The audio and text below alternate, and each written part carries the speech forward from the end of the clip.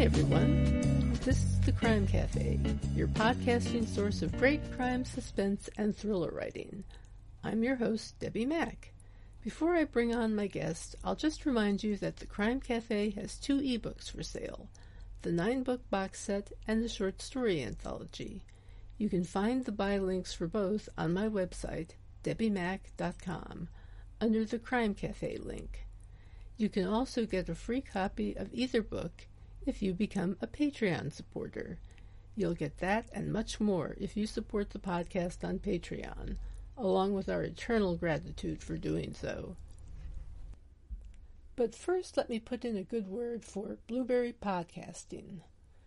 I've been using Blueberry Podcasting as my hosting service for my podcast for years, and it's one of the best decisions I ever made.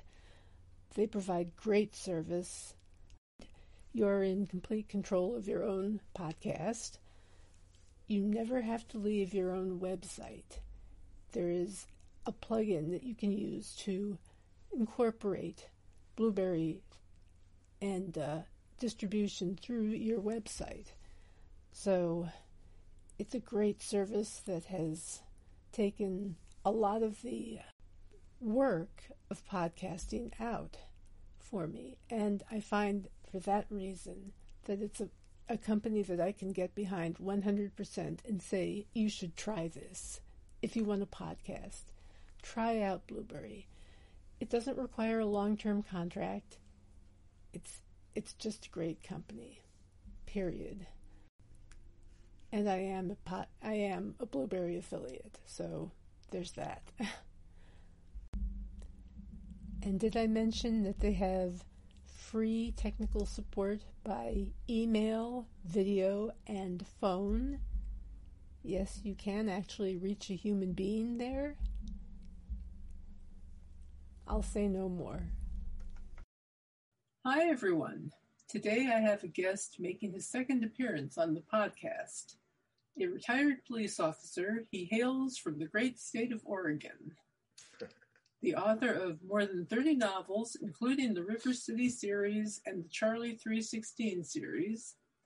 He also hosts his own podcast, Wrong Place, Right Crime, which I have had the pleasure of being on. My guest today is Frank Zafiro. Hi, Frank. Welcome back, and thanks for being here. Hey, Debbie. Great to be back again. Excellent. Wonderful. It's good to see you. You seem to be making something of a career out of writing collaborative novels and series. Can you write them faster than you would if you were writing them on your own, or is it about the same? Oh, I think it's faster for a couple of reasons. I mean, one, you are, you're only writing about half of the first draft, so so it's faster, but the other thing is that when you're working, and the bigger piece is when you're working with someone else, there's a certain synergy that kicks in and you really gain momentum. And so when you get the piece back and it's your turn to write something, you're energized, and you also don't want to keep your partner waiting. In some cases, the person I'm working with, they're not working on anything else, at least not in the first draft stage. And so I'm kind of holding them up while we're doing this, in a way, is how I feel about it. So I want to get it back to them as quick as possible. But I think it would happen either way, because you just get that really strong momentum going that you're building something great, and it goes really fast. I mean, Charlie 316 took like 3 weeks, and it was a 100,000 word draft. I mean, to me, that blew my mind when we got to the end of it and looked at how long it had taken. Oh my gosh, that was for a first draft, right? Yeah, and the thing of it is it's a first draft, but the way that the process works, it's a pretty tight first draft because it's been essentially edited twice, once by each of us throughout the process. So, but yeah, it's still technically a first draft. Well, that's fantastic. 3 weeks. Wow. That's a bit of an aberration, but that's a good example of how quickly things can happen. Mm-hmm. I was going to say, would most of them be like that? Most of them are like that, not quite as fast, but there hasn't been one that for in which that first draft lagged or dragged. They've all gone quickly. Sometimes the editing process has gone just as quickly. Other times it's taken a little bit longer, and we've gone about it differently, or we've been more methodical, or taken our time, or other projects have pushed it onto the shelf briefly, and then we pull off and get back to work on it, or when it's ready to go, deciding how to approach it, whether to send it to an agent, a publisher, or to publish it independently. That's a stage that maybe it's sat for a while. But in each of the cases, and I think I've done, I'd have to go back and count, but it's at least 12 books. Every one of them went quick in the initial first draft stage. Mm-hmm. Yeah. I was curious about how many books you work on at the same time this way, if you do work on other books at the same time, and how you release the books. Do you do a release on one series, then another, or do you sort of alternate between the series? How does that work? So I tend to not work on more than one book at a time in the first draft mode. I've kind of learned to, on a creative level, to try to stay in the same skin.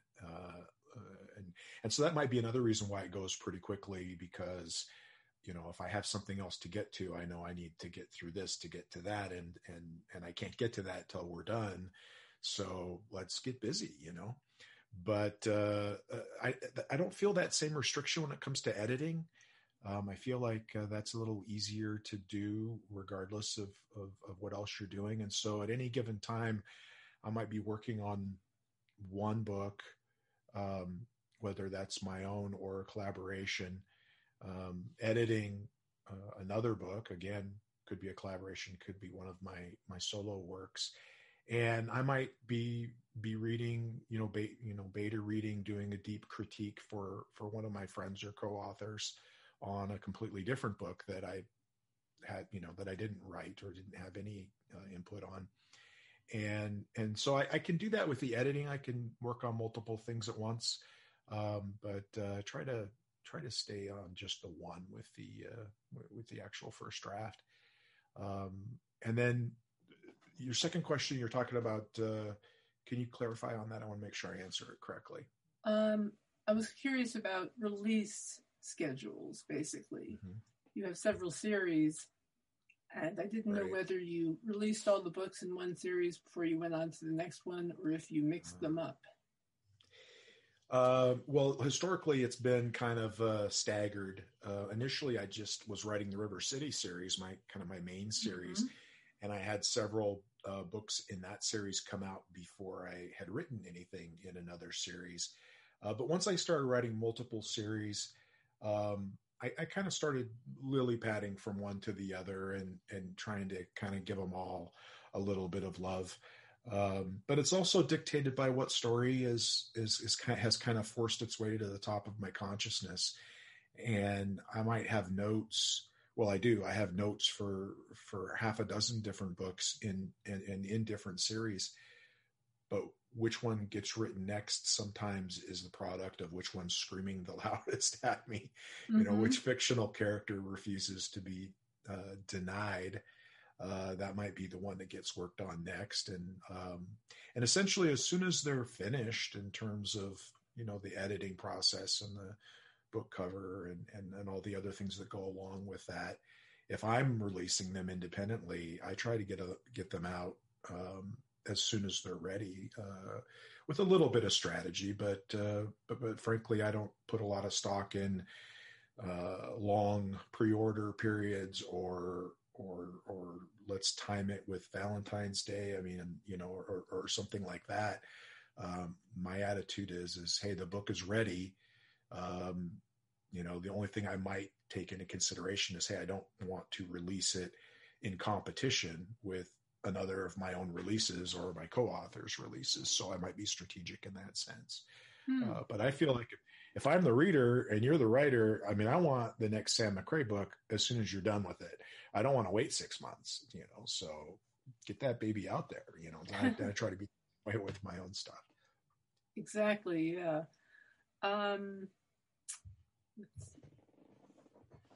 So I take it that you are generally the one who comes up with the idea for the series or book, or have the collaborators come to you with ideas for the series?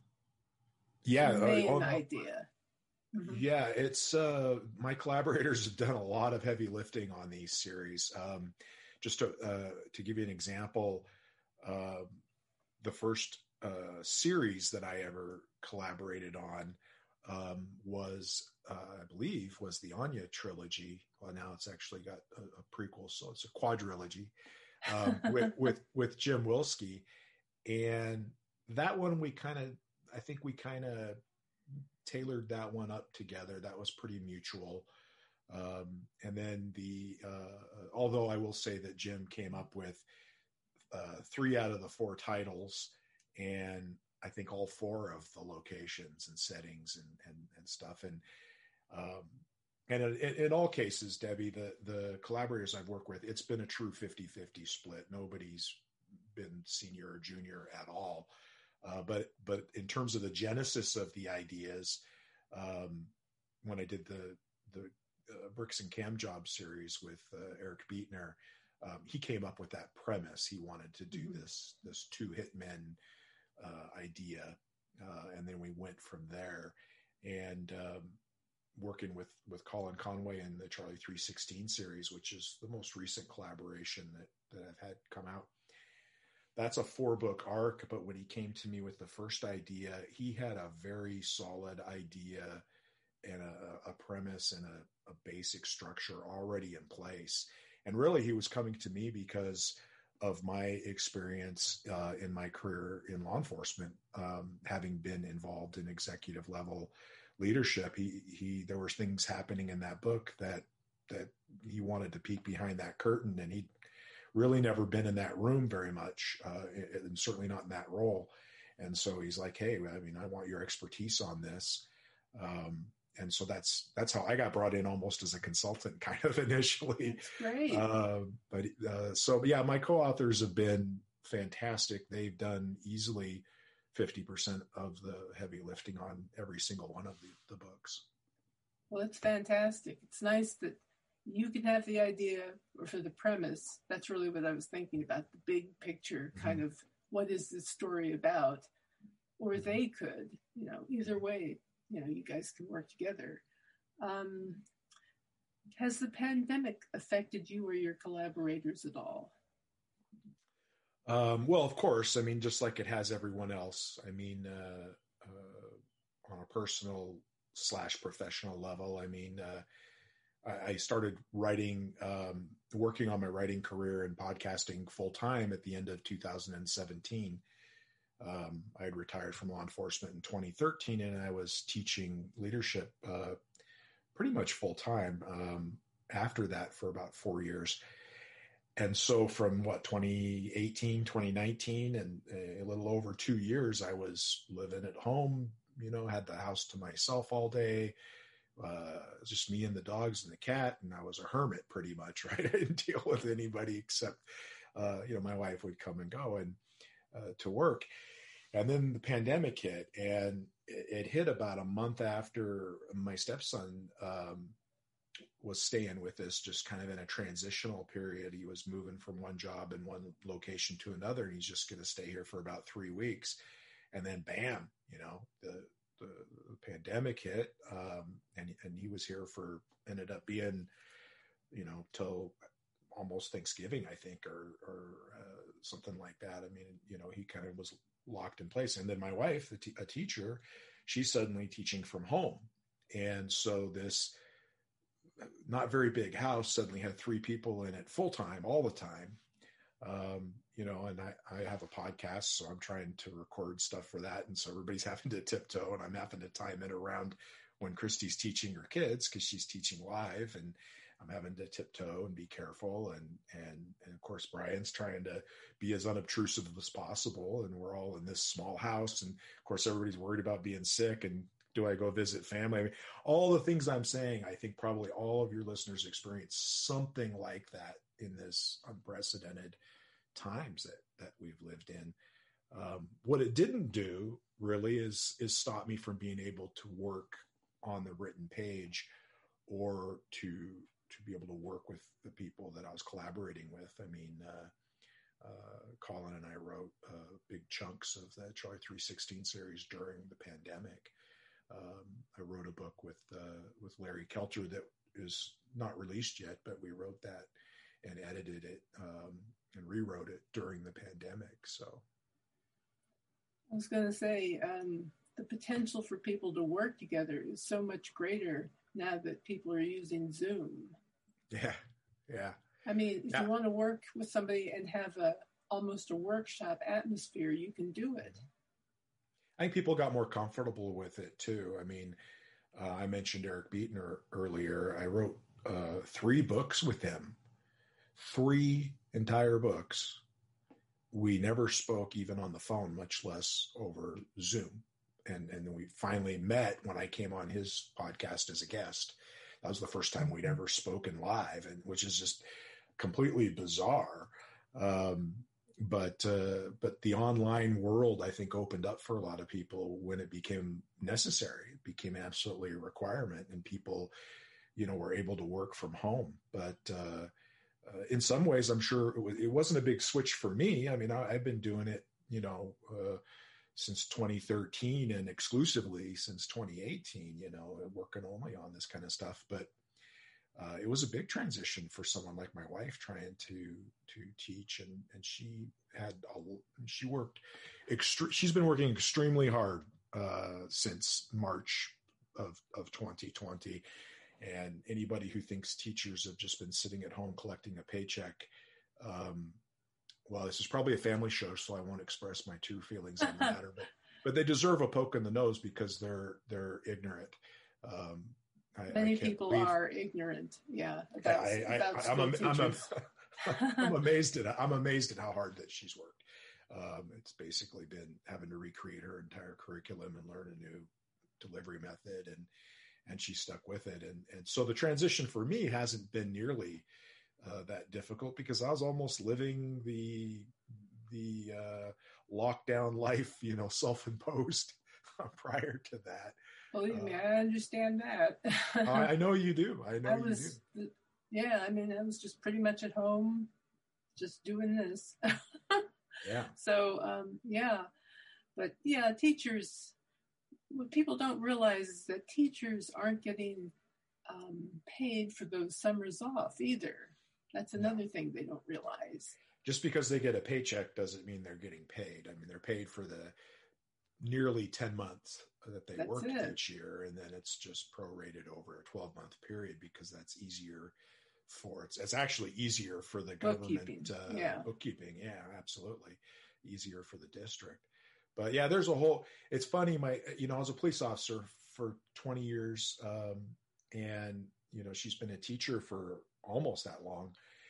And when we first, we knew each other since we were kids, but when we reconnected as adults and eventually when we got married and we were spending all this time together, we got to talking about our careers. And one of the things we both noticed was how many parallels there were between the two careers, both of them being, public service related, and both of them, being a vital function of society. And the other thing that we both noticed and talked about was how there's a lot of people out there who have misconceptions about our job, and a lot of people who think they know exactly what our job is and how we should be doing it and aren't afraid to tell us that, and in the police realm, it's, I guess it's, I saw CSI, so I know what's what.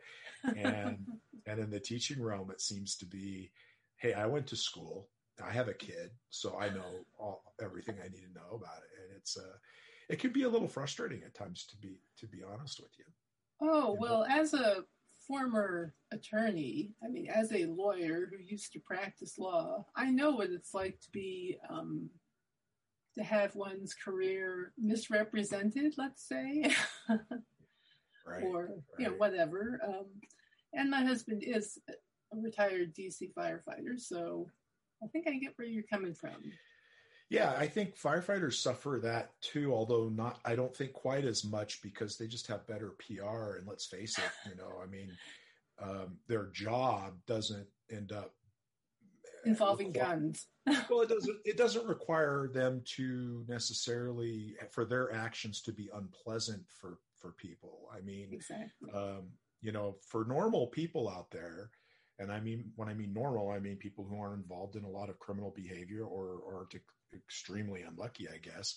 But for your average American, the times that they see the police are when either they've done the stupidest thing they've ever done in their life, or they've had the worst thing that's probably ever going to happen to them in their life just happened to them, or they're in the middle of a crisis that doesn't happen every day. And so it's these rare moments that are usually negative. And then when the police come, they're not necessarily making it better or fixing it. I mean, if you just screwed up, you're probably getting arrested. If something bad happened to you, you just got your house burglarized, the cops aren't going to show up with all your stuff in their trunk. It doesn't work that way. At least firefighters, they show up and somebody isn't feeling good, they take them to the hospital, or something's on fire and they spray water on it, and people thank them for it. And they have a great PR. I mean, they're great at PR too, and there's always been that healthy, like, brotherly, sisterly rivalry between cops and firefighters. Ultimately they realize that they're on the same team and get along. But of course there's, we used to tease the firefighters that the firefight creed was, eat till you're tired, sleep till you're hungry, and so you hang out at the fire station. But I'll tell you what, I got injured a couple of times on the job, and it wasn't lawyers who came and fixed me up. It was medics. It was the firefighters. So absolutely. And I've had some really good friends who that's been their job, and so I admire them. But people think they know what firefighters are all about, and they really don't necessarily have the whole picture. Oh yeah, absolutely. Let's see. Would you like to talk more about Charlie 316 or about your podcast? I think Charlie 316, to be honest with you. Tell us about it. It's a 4-book series. It's one of those series that does have a beginning and an end. It's not open-ended like most of my other book series are. I wrote it with Colin Conway, who I mentioned before, and he did come up with the idea, and he brought it to me. And the more we talked about it and put some meat on those bones and started working with it, it took on a life of its own. But the initial story is about a police officer who is just a model officer. He's a golden child of the department in the community. Good looking, great shape, family man, tactically sound, hard worker, beloved in the community. He gets into a shooting in chapter 1, spoiler alert. But he gets into a shooting in chapter 1 that immediately starts to look like it could be a bad incident. The driver doesn't have a weapon and has been shot in the back. And so questions are immediately going to arise, and rightfully so. And so the book progresses from there, giving the reader, you get to experience as the reader, what that officer's going through, what the detectives that are investigating are seeing, what the police leadership is seeing and doing, what the community reaction is, and what's happening there, what's happening at City Hall. And the question of that book really quickly becomes, what will the department, what will the city do? Will they hang this guy out to dry, sacrifice him on the altar of public opinion, or will they stand by him as they discover, what really happened? And then, of course, a couple of twists and turns come in that I won't spoil, that really changed the complexity of that question and ultimately the entire series, which, as the series continues, the latter three books really become an examination of the whole concept of policing in the U.S. and some of the pitfalls that exist there. And it becomes about how every character and every person is essentially gray. And some are on the darker end of the scale and some are on the very lighter end of the scale. But nobody is completely one or the other. And you as the reader get to decide by the end of the series whether you're going to put that person in the good or the bad category based on what their actions have been throughout the entire series. And so this has been a question that's been on my mind, for a lot of years, the idea of policing in America and the community's relationship with their police department. And we wanted to explore one aspect of it in this series. But it's not a social essay. They're procedural thrillers. So there's a lot of tension, there's action, there's realistic events, although we amp them up and blow them up like you do in fiction.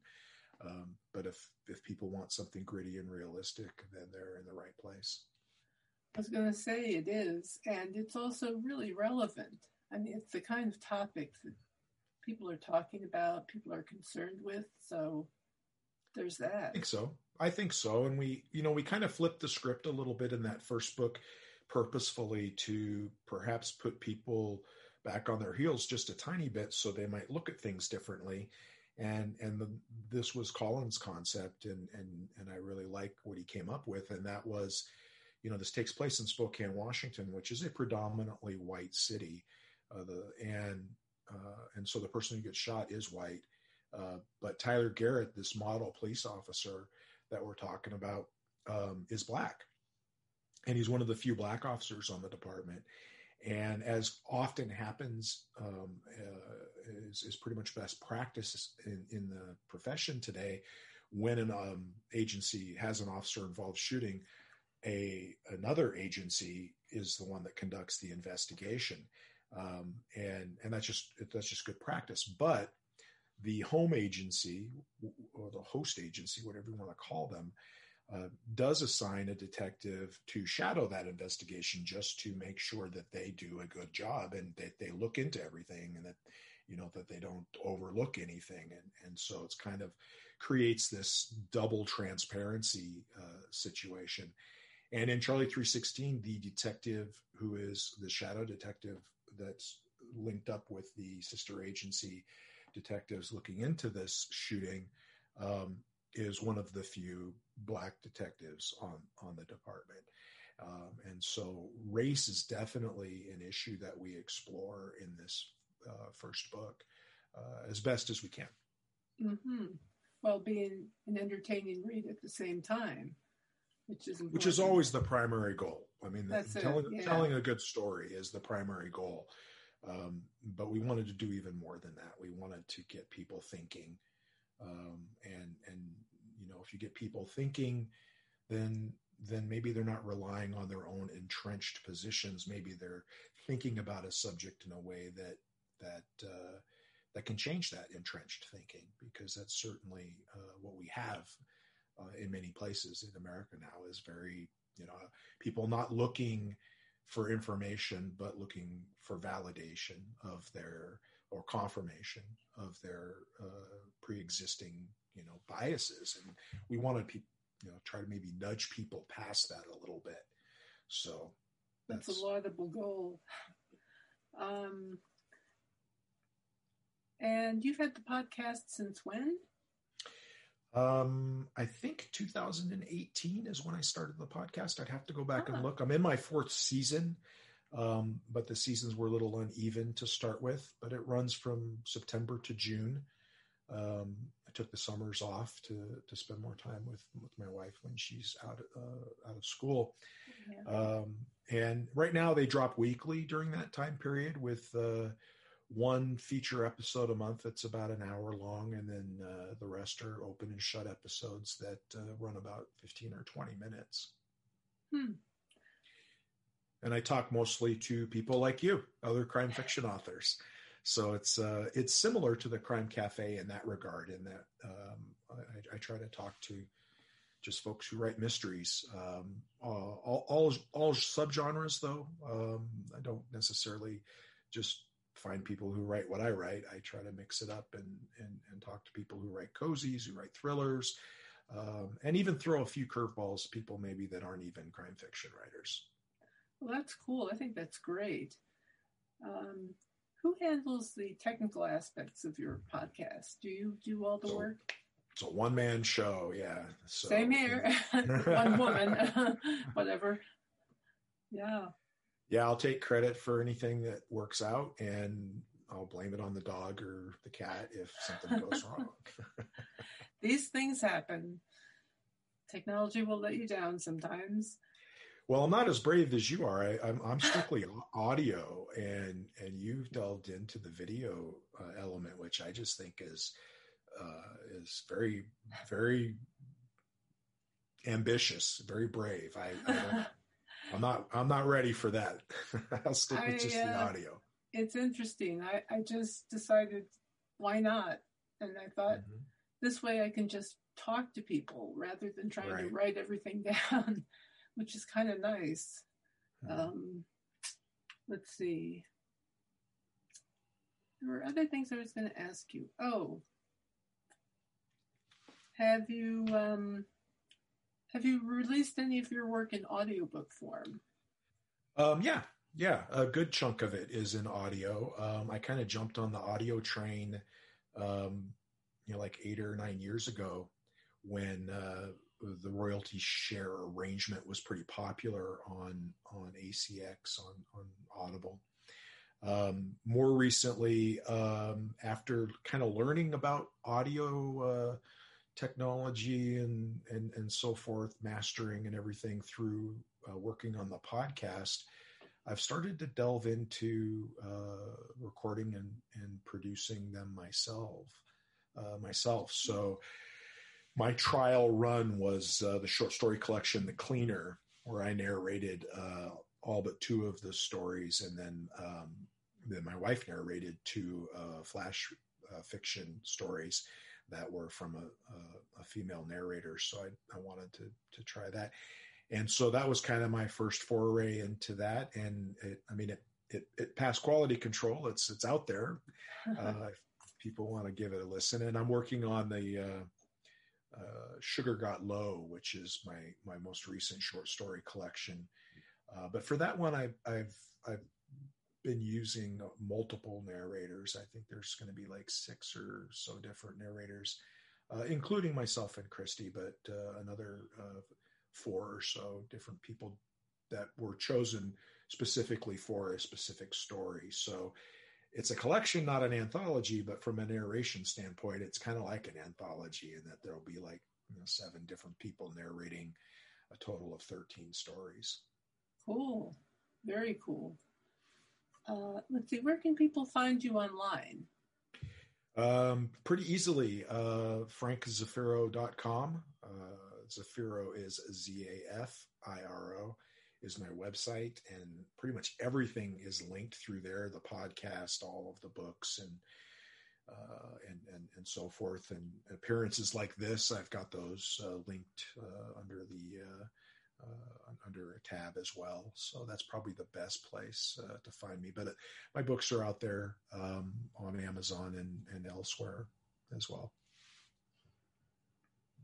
Have you ever considered crowdfunding a book? That's an interesting question. Have you done it? I have done it, actually, yeah. Well, I wouldn't say I've done it successfully, but I've done it. I've raised some money. Well, I'll have to ask you what worked and what didn't in that regard. I actually have considered it for, I write mainstream and children's fiction under my given name, and fantasy. I'm branching out into fantasy under another pen name, and I have a project that I've started and I've been working on. But I thought about that idea, crowdfunding for the fantasy novel, simply because I'd like to really invest in the art both in terms of the cover and the maps, and then maybe additionally, art inside the book and on the website. And, that's more expensive than just a straightforward cover, because you're talking about, artists who are hand drawing something that's 100% unique versus maybe photo manipulation of existing images, which is still an art form that's beyond me. And so I thought maybe, crowdfunding might be a way to go there, to get the money up front and really go big and get some really great art involved in this, because I'm pretty excited about the story itself. But fantasy is one of those genres, I think, where cover art and associated art is more important. A mystery novel certainly needs a good cover, and people do decide whether to give your book a look or even a read based on the cover. So I'm not diminishing its importance, but I feel like it has an even greater importance in the mystery genre. So, hey, maybe I'll take your suggestion and run with it. Well, that's cool. I hope so, because I think that crowdfunding is not only a great way to potentially make money and pay back some of the costs of production, but to develop a readership. Yeah. People are investing in your product because they have a level of belief in it and can relate to it in some way. So I've been on the other side of that. I've invested in things. Same here. Yeah. Various things. Never a book yet, but computer games and card games or board games that I've been interested in. That if it looks like a cool idea, I'd like to see it come to fruition. You support it and it gets there. And so it's kind of fun to get that product at the end of it all. And you were part of it from the inception. And so there's that sense of belonging and that being a piece of the creation. And so I would expect that would carry over in a book scenario as well. Absolutely. I would think so. Is there anything else you'd like to mention before we finish up? Boy, that's a loaded question. I could mention about 40 different things. Well, of course. I just say that related to your books or your podcast. Well, I'm over 100 episodes on the podcast now, so people can find a lot of different authors, yourself included, in the back episodes there. It's definitely worth a peek, and it's available on all different platforms. Wherever you get your podcast, I can 99% guarantee that Wrong Place, Right Crime is there. And I think the same accessibility exists within my published books. If you like procedurals, I have the River City series, the Charlie 316 series. If you like, noir or hard boiled, the Anya trilogy fits that. The Spokompton series fits that. If you like a little dark humor and action, the books I wrote with Eric Beetner, the Bricks and Cam Job series fit that. Pretty much every subgenre of mystery, except for cozy, I've got you covered. And with my co-authors, what I don't have, they do. Colin Conway writes a cozy series. Bonnie Paulson writes romance. So between me and my co-authors, I dare say anything that's remotely mystery. Lawrence Kelter writes a novelization of the My Cousin Vinny books, which are funny. So humor is whatever you want, we've got it. So dive in and click around and try whatever it is that you might like. Cool, very cool. Well, Frank, thank you so much for being here. I really appreciate it. Oh, thanks for having me. It's been fun talking to you, and I always learn a lot from talking to authors. I tell you, you guys are full of great information. Yeah, I can attest to that. Being a host, you learn something. You never know what it's going to be, but you learn something from every guest. That's right. Yeah, absolutely. Just best of luck with everything you're doing. It's great. Well, thank you, and congratulations on your success with the Crime Cafe. I mean, when I reached out to you about coming back on at some point, I think you were almost a year out in your scheduling because it was in high demand. So that's fantastic. Congratulations. It's really not totally unexpected. I got to tell you that. Totally unexpected. I'm not surprised in the least. Well, thank you. And just so you know, everyone, we greatly appreciate your giving the Crime Cafe Patreon page a look. You can see that I offer a variety of perks for supporters of the podcast there, including shout-outs on social media, podcast mentions, and credit as a producer or associate producer, depending on your level of support. So please don't miss that. You'll find the link on my website. You can also find it in the show notes to this podcast. And I will be back in 2 weeks with another guest, another author. In the meantime, happy reading.